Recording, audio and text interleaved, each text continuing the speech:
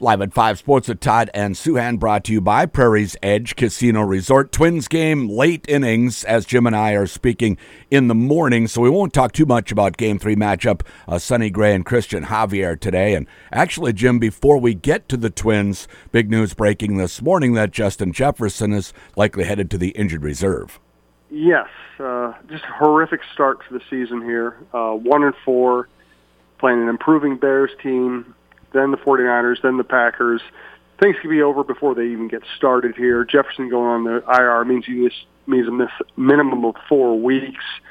Man, I was telling everybody after they started 0-3, hey, it's not over, but they're pretty close to having it be over now. They lose this weekend in Chicago, or they'll have to take a really hard look at just throwing away the season and starting to gear up for next year.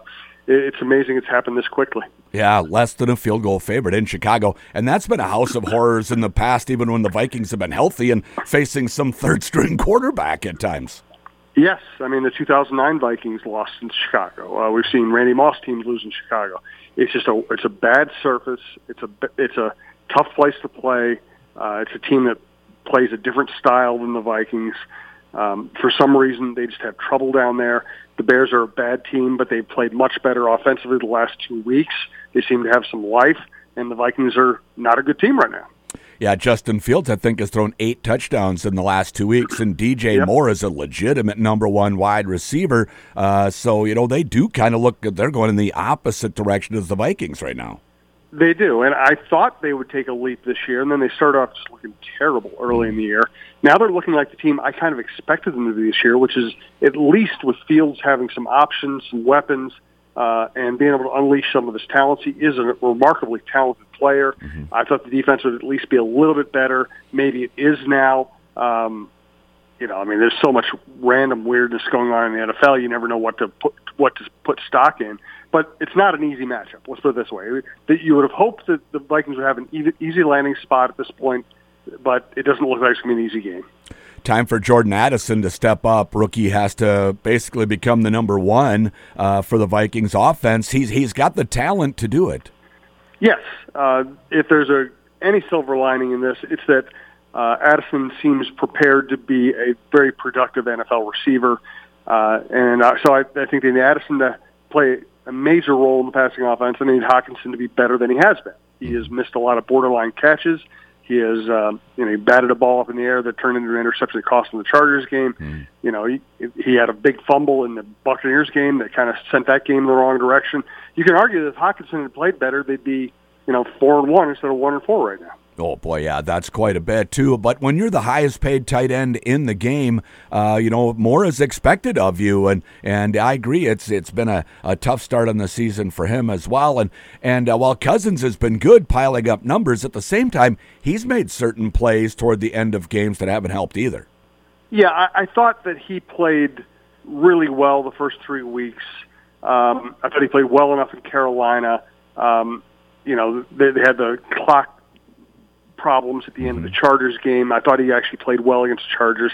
I think this week, the thing is, I can't say he played great against the Chiefs because he threw a lot of passes that were high. He admitted that he was a little off in but they also didn't help him. I mean, again, the Madison drop, 3 Hockenson drops, a Jefferson drop. I mean, drop passes are really important. Mm-hmm. I mean, you've gotten your blocking, you've gotten the ball out on time, you've gotten it to a receiver, you've gotten first down or quality yardage that sets you up to continue your drive. You drop this; they're almost like turnovers. Yeah. It really was, especially the one at Madison this last week. I can't stop seeing that one in my mind. Almost seeing that as much as the Darren Nelson drop at the goal line back in the day for the Vikings when they lost to Washington in the postseason.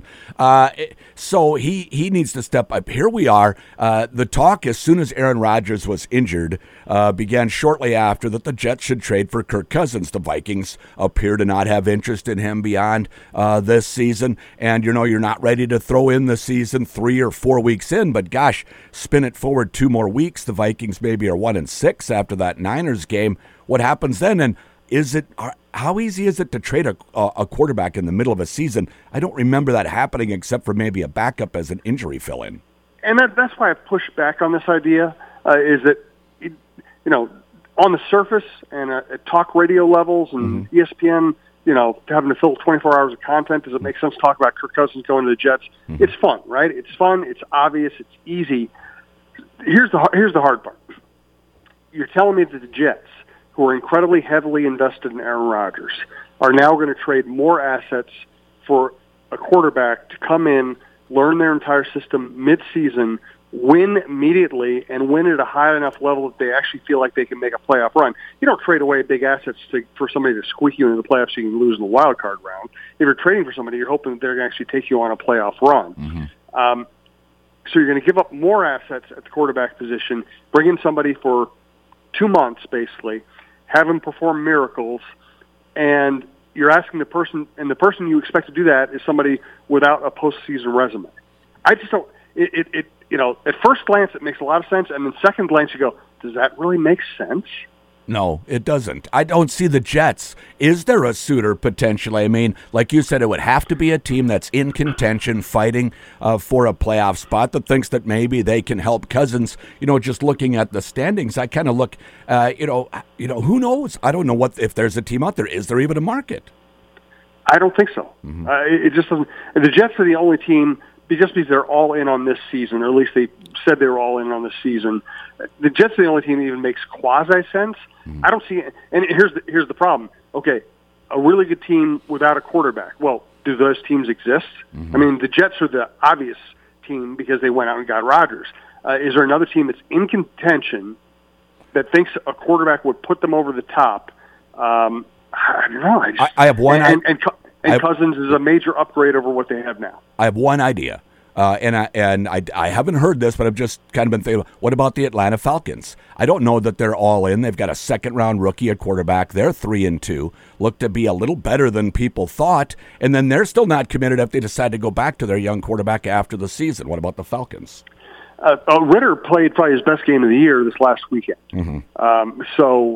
And they're 3-2 with Ritter and kind of playing a hybrid weird offense where he runs around and makes plays, and mm-hmm. they have a bunch of different people who are like, Kyle Pitts is a tight end who's almost a running back, and Bijan Robinson's a running back who's almost a receiver.